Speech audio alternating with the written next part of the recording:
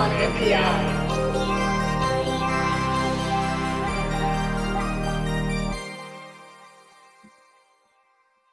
Hi, on NPI, brought to you by DigiKey. Thank you, DigiKey. This week it is Renesas. That's Yeah. right. What is the NPI new product introduction of the week this week? Okay, so this is a Renesas sensor conditioning chip, which I actually had on my list for a while and it's in stock now. So I'm glad to finally be able to feature it. Okay, this is the ZSSC3241. The SSC is sensor signal conditioning. And Z is, Renaissance, all this stuff starts with Z. The rest of the numbers, don't know what they mean, but this chip is pretty cool. When I look at the stuff to do for INPI, there's a lot of like, here's another MOSFET, here's another, you know, buck boost converter, here's another connector. And so, I try not to just cover the same types of things. I like it when there's like a new unique chip. And this is definitely like unique. I've never seen a chip like this, specifically designed for interfacing with resistive and resistor bridge sensors without having to kind of DIY it all yourself using op amps and 24-bit ADCs. So this is a chip, and it's got like, every time you look at it, there's like more stuff that you discover, and you're like, that's kind of cool. It's a chip that's designed again to read bridge, half bridge, or resistive sensors. It can actually also do, I think, voltage source sensors. And I'll talk about some of those. And like some of the details, like it can do SPI or I squared C or one wire.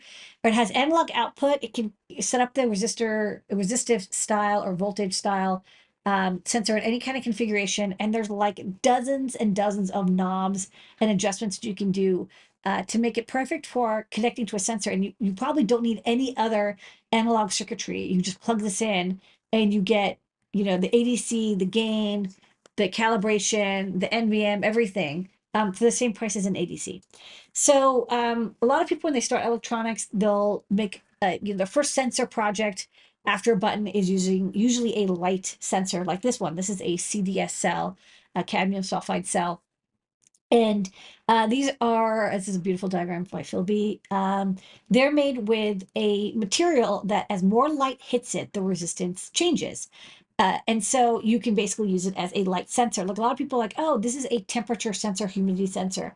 But when you actually like look at how the sensor works, it's not that you're measuring humidity, you're measuring a capacitor that is affected by humidity. Or in this case, you're not really measuring light, you're measuring resistance that changes with light. And so for these sensors, the CDS cells, they're pretty easy to wire up, and that's why they're good for beginners. It's a really good, first analog input sensing project because you have your LDR, your light dependent resistor, and then you have a fixed 10K resistor. You turn them into a voltage divider, and then you read the analog voltage into your microcontroller pin, like an Arduino or, a Renesas RA4M Wi-Fi minima, you can also use those. Anything with an ADC. And it's really easy because voltage reading is done on just about every microcontroller. They don't have resistor readers. They actually only have voltage dividers. So it's another layer. Not only you're not measuring light, you're measuring resistance that changes with light. You're not even measuring resistance. You're measuring voltage that will change with the resistance that will change with light. And CDS cells, the resistance changes a lot. So depending on whether it's dark or light, you're going to get, 3+ orders of magnitude difference from when it's dark, 300 ohms to, sorry, when it's bright, 100 or 200, 300 ohms, all the way down to 600 kilo ohms when it's dim or dark. So there's such a wide range that resistor divider, you'll get like 0 to 3 volts pretty easily. It's very easy. Even if you have a 8-bit or 10-bit microcontroller or ADC, you're going to be able to read that difference. But other resistor sensors, especially as you become, a more skilled engineer, other resistive sensors are a little tougher to use. This is a PT100. This is a piece of platinum that is calibrated to be 100 ohms or 1 kilo ohm in room temperature, 25.0 degrees C. And as the temperature changes, the resistance changes. In this case, it has 3 wires for calibration reasons, but really it's a resistor that only the 2 red wires are used. The only one of the red and one of the white wires are used. So this is, for example, from the data sheet for an RTD from Honeywell. And you'll see, the resistance changes very, very slightly, but it does have a wide range from negative 100 to 600 ohms. And, it'll go down 1/4 or up by 20%, depending on the temperature. So there is a little bit of um, variation, but it's not going to be the 3 order of magnitude variation of the CDSL. It's going to be a much smaller amount. And a lot of people use PT 100 or 1000s because they're very good precision. So you can get, 0.1 degree or 0.5 degree precision and accuracy over a wide temperature range, but only if you can read that resistance at the accuracy that you want, right? If your ADC has 5% error, it doesn't matter how good your sensor is, you're going to have the error that comes in from temperature variation or from the resistor variation. Another common resistive type cell is the strain gauge.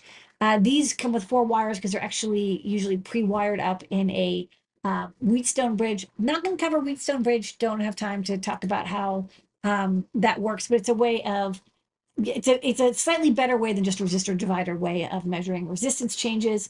This is made by micro printing a conductive material that as it gets bent or twisted or torqued or whatever, the resistance changes, and it really is a very, very small amount. Like if you thought the PT100 was a small variation, this is even less. Like to read a strain gauge, you really need a 24-bit ADC.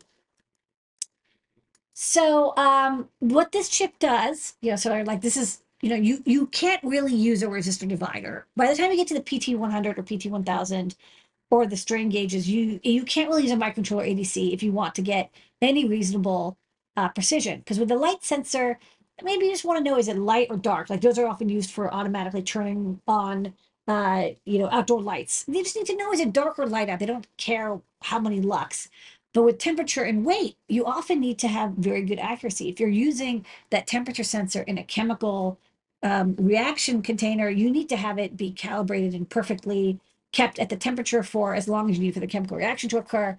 For the load cell, if you're going to the store and you're buying a pound of meat or veggies, you don't want to be charged more and you don't want to get less. It has to be, within 1% or 0.1% accuracy and precision. You want really good quality output. So what you can often do is, maybe you have a better quality resistor, maybe you have some code that does some calibration, maybe use an op amp, but it can get, very complicated. You end up with a lot of potentiometers that you're tweaking to try to optimize the output to get it to be the same, because each strain gauge has slight variations too. PT100 are usually pre-calibrated for you, but still, sometimes there's a little bit of offset to your sensor. This chip, the SCC 34, wow, boy, I forgot the last few digits. The ZSSC, what it does is everything you need. It's got the PGA, the programmable gain stage. It's got 12 to 24-bit ADC, and it's got a math section that can do offset calculations for you, and we'll go through it. And then the output again they can output in 3 different ways. You can get the output as SPI, I2C data, or analog output, which I think is very interesting. So you can get the value in, perform all these mathematical calculations on it, and then you pipe the voltage that you want scaled to the A out pin. Okay, so here are some application examples. They show it with, a bridge, a Wheatstone bridge setup. They show, again, a PT100 or PT1000 is very popular, or a PTC resistor divider, or you've got a strain gauge. They have 1-wire output, which I think is kind of fascinating. That's very rare to see something that is programmable with 1 wire, but it does let you use it in setups. You've got like some Dallas 18B20s. You want to have some other kind of sensor with only 1-wire output. You can set it up with this. You do have to pre-configure it, but at least then you can read the data back out, although 1 wire is a little slow. There's, like I said, bazillion knobs. There is, for example, ADC. You can go all the way up to 24-bit ADC if you need that precision, but it's going to be much slower.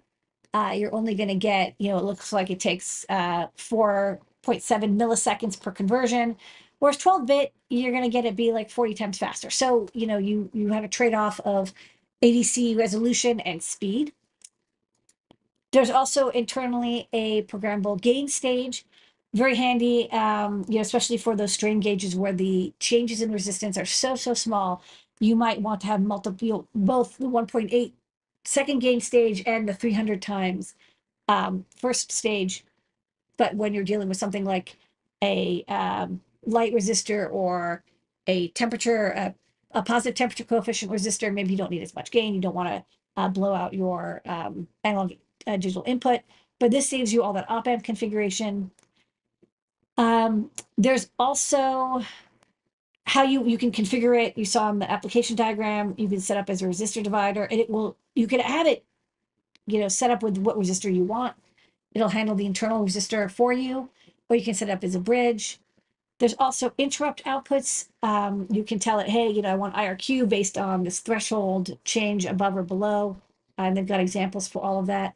And then I think I don't have it here, but you can have it in continuous. You can set it for continuous readings, or you can do one shots. So if you want continuous, that's when you would have like the analog output, or you just whenever the data is ready, you read it from I2C or SPI. There's also non-volatile memory built in. So this would be great for where you put your calibration settings. So, each sensor does have slight change. When you get a sensor that, oh, this humidity sensor has, 1% or 2% humidity. How can they get that when most humidity sensors are 3 to 5%?